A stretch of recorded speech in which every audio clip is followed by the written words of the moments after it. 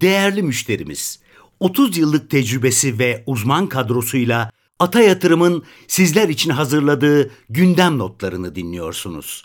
Arkadaşlar günaydın. Dün güne iyi başlamıştı piyasa.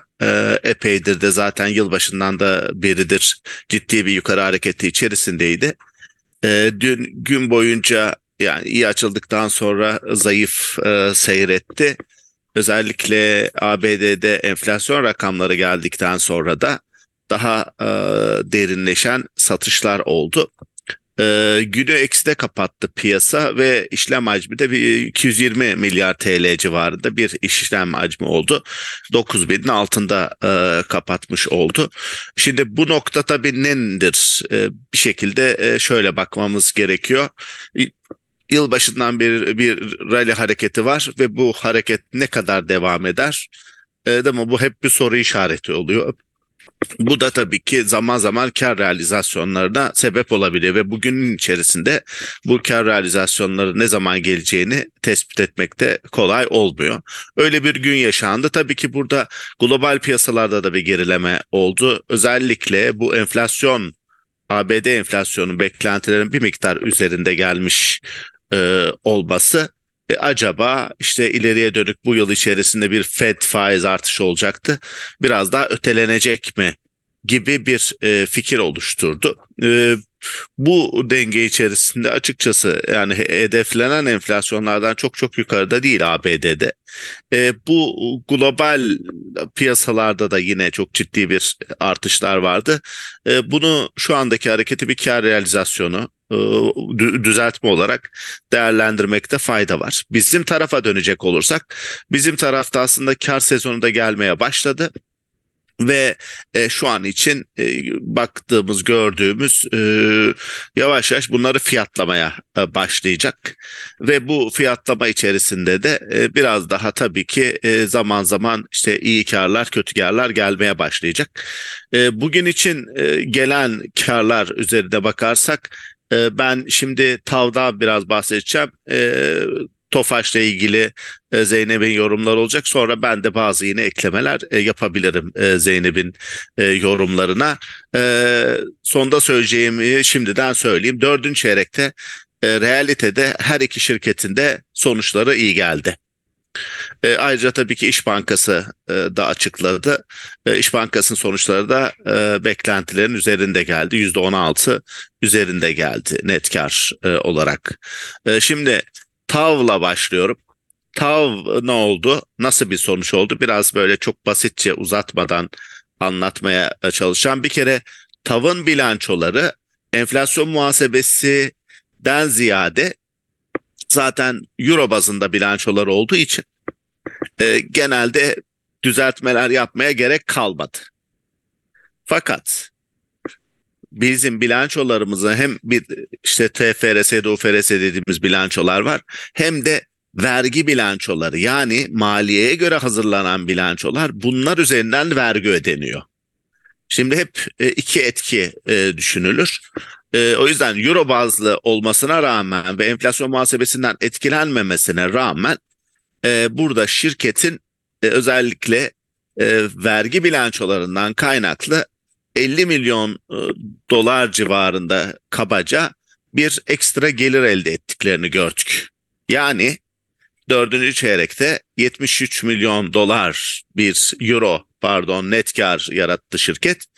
Bizim beklentilerimiz 19 milyon euro, 20 milyon euro zarar. Piyasa beklentisi de 5 milyon euro bir zarar şeklindeydi. Genel olarak yani bu sapmanın bizimkinden yaklaşık 80 milyonluk bir fark var net kar tarafında. Bunun önemli bir kısmı 50-55 milyon euroluk kısmı bu vergi sisteminden kaynaklanan ve şeylerinde sermaye olarak daha çok en alttaki vergi değil de Antalya havalimanı yatırımlarından kaynaklanan bir avantaj sağladı. Ayrıca FAVÖK rakamı da 5 milyon TL daha iyi geldi. Vergi giderlerin ek olarak öte yandan biz finansman giderlerine baktığımızda onun da bir miktar 10 milyon kadar düşük geldiğini görüyoruz. Yani sapmanın, pozitif sapmanın önemli kısmı vergi tarafından, ama bizim rakamımıza göre hem FAVÖK tarafı hem de finansman gideri bizim rakamlarımıza göre daha iyi noktada geldi. Şimdi TAV'ın sonuçlarını beğendik mi? Dördüncü çeyrek düşük bir çeyrek olmasına rağmen gayet iyi bir çeyrek olarak ortaya çıktı. Şimdi şirket bu kardan, yılın tamamı için ettiği kardan bir temettü dağıtacak mı? Hayır, temettü dağıtmayacaklar. Çünkü şirket ciddi bir yatırım içerisinde ve bu yatırımların önemli ölçüde bitirmek üzere 2025 sonu itibariyle. Şimdi birkaç yatırım kaldı. Bir Kazakistan'da, bir de Antalya'da, tabii Ankara'da da var, ama yani bir miktar daha yatırımı var. Onun için de şirketi daha çok parasını içeride bir süre daha tutması olumlu olarak biz değerlendiriyoruz. Şirketin 2023'ten sonra 2024'te ne olacak öngörülerini de paylaştığını görüyoruz ve bu öngörülerini yukarıya çektiğini görüyoruz önümüzdeki dönem için. Bir kere 2023 tahminlerini tutturdular. 2024'te yine cirolarını 1.310'dan 1.500'e, yani %15 ile 20 civarında bir artış bekliyorlar. Ve 2025 öngörüleri daha önce 10-14 büyümeydi. Hep bunlar euro bazında. Şimdi 14-18 büyütüyorlar. Ve yine marjlarını yüksek olmasını bekliyorlar ve borçluluklarını da yine net borç FAVÖK oranını da 3.5'lardan 2.5'lara doğru indiriyorlar. Yani uzun lafın kısası, çok anlatacak şey var belki ama havalimanının sonuçlarını hem dördüncü çeyrek özelinde olumlu algılıyoruz, hem de ileriye dönük beklentileri açısından olumlu algılıyoruz. Bunu bu şekilde ifade edeyim. Pegasus sonuçlarını açıkladı. Pegasus sonuçlarına bakarsanız, daha doğrusu trafik sonuçlarına, daha doğrusu onu söylemek daha doğru olur. Trafik sonuçlarını açıkladı. Burada da biraz daha Türk Hava Yolları'na göre daha iyi görüyorum sonuçları. Olumlu değerlendirebiliriz. Çünkü %24 büyüme var. Geçen yılda %19 büyümüştü tam yılda. Hala büyüme açısından hem yurt dışında hem yurt içinde büyüme olduğunu görüyoruz. Özellikle yurt dışında da büyümenin ivme kazandığını görüyoruz. Pegasus'un için trafik sonuçlarını olumlu olarak değerlendirebiliriz. Benim şu aşamada piyasadaki hisselerle ilgili söyleyeceğim şudur: böyle dönemler, geri çekilmeler aslında bir güven testidir. 2 gün önce çok böyle ne kadar devam edeceği derken bir anda araba belli bir hızda giderken frene basılıyor gibi olabilir. Bunun gibi şeyleri her dönemde yaşayacağız. En iyimser, iyi piyasalarda da yaşayacağız. Ama bunları birer düzeltme olarak algılayıp daha önce alınamayan hisselerde pozisyon almak için kullanılabilir şeklinde bir yorum yapayım. Şimdi dilerseniz Tofaş'ta Zeynep devam etsin. Ondan sonra ben yeniden birkaç şey ekleyeyim. Ondan sonra diğer arkadaşlarla birlikte toplantımızı sürdürelim. Zeynep, buyur, sen ilk önce Tofaş'la ilgili kısa bir özet yaparsan sonuçlarla ilgili olarak daha faydalı olur. Dediğim gibi İş Bankası, TAV Havalimanları ve Tofaş genel itibariyle öncelikle olumlu sonuçlar olduğunu, beklentileri aşan sonuçlar olduğunu söyleyelim. Burada TAV ve Tofaş beğendiğimiz hisseler listesinde 12 tanelik, onun ikinci grupta olmakla birlikte beğendiğimiz hisselerde diye bir parantez açıp kapayıp ben sözü Zeynep'e vereyim. Zeynep, devam et lütfen. Herkese merhabalar. Biraz önce Cemal Bey'in de bahsettiği üzere Tofaş 4. çeyrek sonuçlarını açıkladı. Biliyorsunuz ki yıl sonundan itibaren enflasyon muhasebesi standartı uygulanması kararı alınmıştı. Bu nedenle 2023 ve 2022 olarak açıklanan bilançodaki rakamlar artık karşılaştırılabilir. Yani tam yıldan 9 aylıkları çıkartarak ulaşılan 4. çeyrek sonuçları tam bir indikasyon. olmayıp yanıltıcı olabileceğini hatırlatmak istiyorum öncelikle. Şirketin paylaştığı sunumunda enflasyon muhasebesi rakamlarına göre düzeltilmemiş rakamlar da bulunmakta. Öncelikle enflasyon muhasebesi standartına göre baktığımızda şirketin 2023 tam yıl karının 15,1 milyar TL olarak gerçekleştiğini görüyoruz. Yıllık bazda %61 bir artışa işaret ediyor. Eğer konsensus ve bizim beklentimiz, ki bunlar enflasyon muhasebesi standartına göre yapılmadılar. Bizim beklentimiz 6 milyar TL bir net kardı. Dördüncü çeyrekte de şirketin 7,7 milyar TL'lik bir net kar rakamı açıkladığını görüyoruz. Bu da bizim beklentimiz ve konsensus beklentisinin %30 üzerinde bir rakama işaret ediyor. FAVÖK tarafına baktığımızda ise 6,1 milyar TL bir FAVÖK açıkladığını görüyoruz. Bu da bizim beklentimiz olan 5,6 milyar TL rakamının üzerinde diyebiliriz. Genel olarak biraz önce Cemal Bey'in de bahsettiği gibi olumlu ve beklentilerin üzerinde sonuçlar. Öte yandan şirket 2024 için öngörülerini de açıkladı.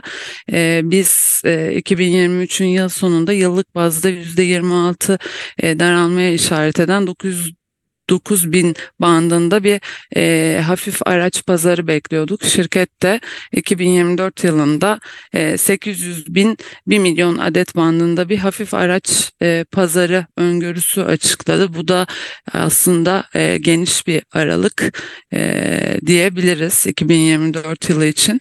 Öte yandan 160 bin 180 bin bandında yıllık bazda %10-20 daralmaya işaret eden bir hafif araç satışı öngörüsünde bulundular. Bizim de burada beklentimiz 157 bin seviyesinde.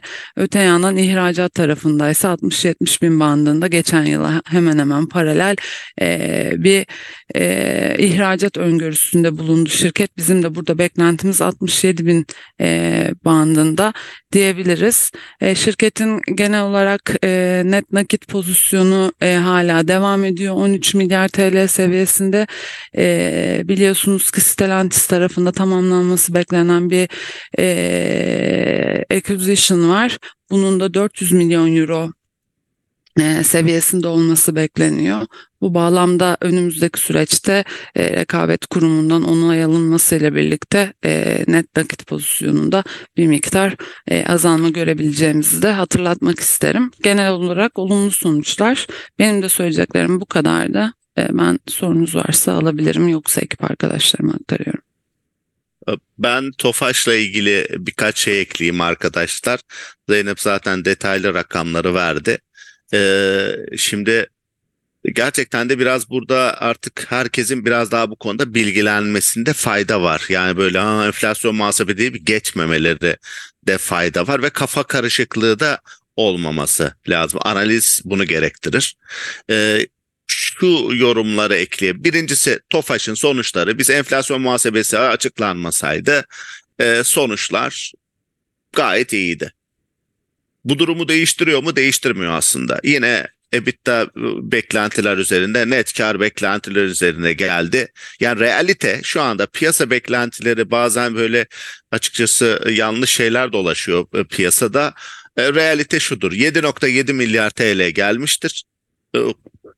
Öncesi, enflasyon öncesi, ve beklentiler 5,9 ve 5-6 milyar TL şeyindeydi. Yani bir kere bunu, beklentileri aştı bu rakamlar. Şimdi bunu cepte. İkincisi, öngörüleri önemli bizim için. 2024 için o öngörüler de bizim tahminlerimize göre orta, yani mesela Tofaş için pazar beklentileri geniş bir aralık vermişler. Ama bizimki orta noktasına rastlıyor. Ama Tofaş için öngördüğümüz satış tahmininden daha yüksek bir tahmin koyuyor Tofaş. Öte yandan da ihracat tarafı da yine bizim beklentilerimiz dahilinde bir rakam var. Bunlar yine normal analiz tarafıyla ilgili normal şeyimiz. Çok önemli noktalarına birisi de tabii ki Stellantis'le ilgili gelişme var. Tofaş'ın bir süredir geri kalmasının sebebi rekabet kurulu ile ilgili konu. Tofaş geri kaldı çünkü rekabet kurulu hala onaylamadı. Artık çünkü Stellantis'in satışı tamamlandığı zaman çehre değişecek. ve onun açıkçası onaylanmasını bekliyoruz. O nedenle de genel anlamda TOFAŞ'ın hikayesini derseniz, evet bu yıl satışlar düşecek ama önemli bir Stellantis Türkiye satın almasıyla birlikte çehresi değişecek ve bununla birlikte diğer projelerde yavaş yavaş ihracat bazlı projeler de buna bağlı olduğu için böyle bir zincir içerisinde. Yani TOFAŞ'ın ana hikayesi burada devam ediyor. Enflasyon muhasebesinde örnek olması açısından birkaç şey söyleyeceğim. Gerçekten bunları şirketlerde dahi, Koç grubunda dahi bakıyoruz ki şirketlerinde bile sınırlı bir şeffaflık gösterildiğini gördük. Bu dışarıdan bakanlar için çok önemli olmayabiliyor ama bizim için çok çok önemli bir şey o haline gelebiliyor zaman zaman. Ama tabii ki biz elimizde ne varsa onunla bir sonuca ulaşmaya çalışacağız. Şimdi enflasyon muhasebesinin etkilerini 2022 ya da 2023 için de görüyoruz. Ne yapmış derseniz, yani sanki bu yılı tamamı için konuşursak ki Allah'tan şirket bunu paylaştı birkaç kalemde olsa. Buradan da gördüğümüz aslında enflasyon muhasebesi uyguladığınız zaman 2023 için ciro daha yüksek enflasyon muhasebesiyle, tamam. FAVÖK rakamı hatta daha yüksek, bu arada dikkatinizi çekmek isterim. Yani FAVÖK rakamı daha yükseldi. Neden? Çünkü amortisman artışlı bir kar düşüşü oldu. Kar ise 5 milyar daha düşük oldu. Yani net kar 5 milyar daha düşük görünüyor. İki standardı tam yıla çevirdiğinizde. Öte yandan aslında EBITDA dediğimiz FAVÖK çarpan olarak da kullanıyoruz ya. Bu aslında çok düşmedi. Aksine nominal olarak yükseldi de. O nedenle değerlemeleri aslında TOFAŞ aleyhine bir durum oluşacak bir durum yok. En önemli şey ne oldu? Yine şirketin sermayesi yükseldi, öz sermayesi yükseldi.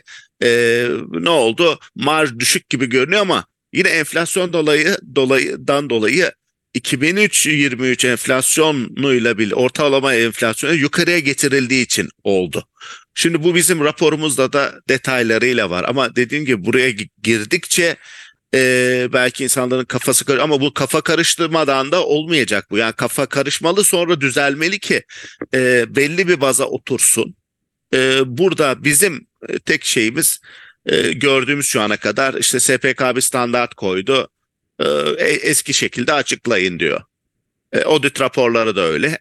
Ama açıkçası bunun çok iyi örnekleri var. Mesela hepsi burada ki Türkiye'de işlem görmüyor ama bu UFRS 29 dediğimiz enflasyon muhasebesinin etkisini biz şeyde gördük. Enflasyon mesela hepsi burada bunun detaylarıyla verdi. Bu detaylıkta bekleriz ama anladığım kadarıyla şirketler de bunu belli bir süre şeyde veriyor da olabilir. Ama şeffaflık adına açıkçası bunu daha detaylı veren şirketler için en azından açıklamalar şeffaflık notu olarak yukarıya çekecek bir faktör olacaktır. Örneğin Nuh Çimento'da hiçbir detay yoktu. O tamamen dördüncü çeyreklere analiz edilemez hale getiriyor. Ama mesela Ford Tofaş'ta en azından ana kalemler net satış, FAVÖK ve net kar rakamlarında verildi. Bu ne anlama gelir derseniz, bu şey yapmaz. Yani bu bir miktar işimizi görür. En azından diyoruz ki beklentilerden iyi. Yoksa tamamen yanlış bir analize de gidebilirsiniz. Düşük gümüş gibi bir algı şey yapabilirsiniz. Ama asayiş berkemal, biz rakamları yakinen takip ediyoruz. En doğru rakamlar üzerinden analiz yapmaya gayret ediyoruz. Başta da söylediğim gibi genel olarak sonuçlar olumlu olarak değerlendirilecek seviyede. Diğer şirketlerde de açıkçası daha örnek olabilecek bir şirket umarım daha sonra göreceğiz. O şey açısından, şeffaflık açısından bunu yapan şirketler olsa artı olacak. Diğer türlü altını çiziyorum. Hiçbir açıklama koyulmadığı zaman bu ne anlama gelir? Dördüncü çeyrekleri analiz etmeyin anlamına gelir. Eminim hiçbir şirkette bunu istemeyecektir diye bu geniş bir girizgah oldu. Bunu biraz da daha sonra insanlar yeniden dinlesin diye de bu notları düşüyorum ki bunları anlamadığınız zaman iyi mi geldi kötü mü geldi sınırına takılıp hiçbir daha detaylı bir şey içerisine girememe durumu olabilir. Şimdilik benim söyleyeceklerim bu şekilde. Tabii burada şundan da bahsedeyim isterseniz. Genel olarak sentiment tarafında, algı tarafında nedir diye bakarsak, yani ne oldu? Önemli noktalardaydı, pozitif seviyelerdeydi. Buradan hızlı geri çekilmeler yaşandı. Yani bunlar olabiliyor açıkçası. Ama yani buradan daha artan geri çekilmeler orada en azından sentiment açısından zaman zaman rahatsızlıklar yaratabilir. Ama dediğim gibi bunu şu aşamada genel olarak yapabiliriz. Değerlendirebiliriz. Yani buradaki durumları genel olarak buralarda tepkinin önemli olacağını öngörebiliriz. Özellikle bu durumlarda da iyi hisselerde hareket etmekte fayda var. Sentiment değeri yüksek olan şirketler yine Vestel takılıyor buraya. İşmenkul, Aselsan, Kozal'ı görüyoruz. Yine kakılan Emlak Geo, Froto, Arçelik.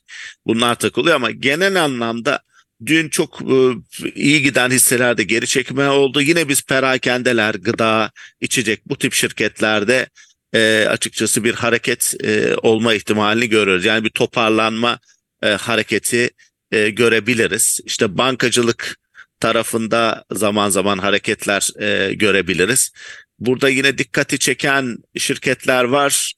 Yine son dönemde işte Aksa dikkat çekiyor, Anadolu Efes, Kocaer dikkat çekiyor ama biz açıkçası Kocaer'i çok ucuz bulmuyoruz demir çelik şirketler açısından ama son dönemde ciddi bir ilgi var. Arzum çok küçük şirket, sürekli iyi gidiyor. Hektaş gibi şirketler.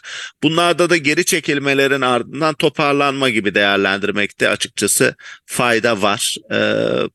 Biliyorum dün zor bir gündü, zaman zaman soru işaretleri atıyor ama yani gerçekten de soluksuz yükselişler ardından bu dün gelmese bugün gelecekti gibi durumlar. Biz önümüzdeki döneme bakarsak hala enflasyona göre daha korunaklı hisselerde olmakta fayda olduğunu ve bu geri çekilmelerde bu hisselerde de alım fırsatı yarattığını söyleyebiliriz. Benim de söyleyeceklerim bu şekilde.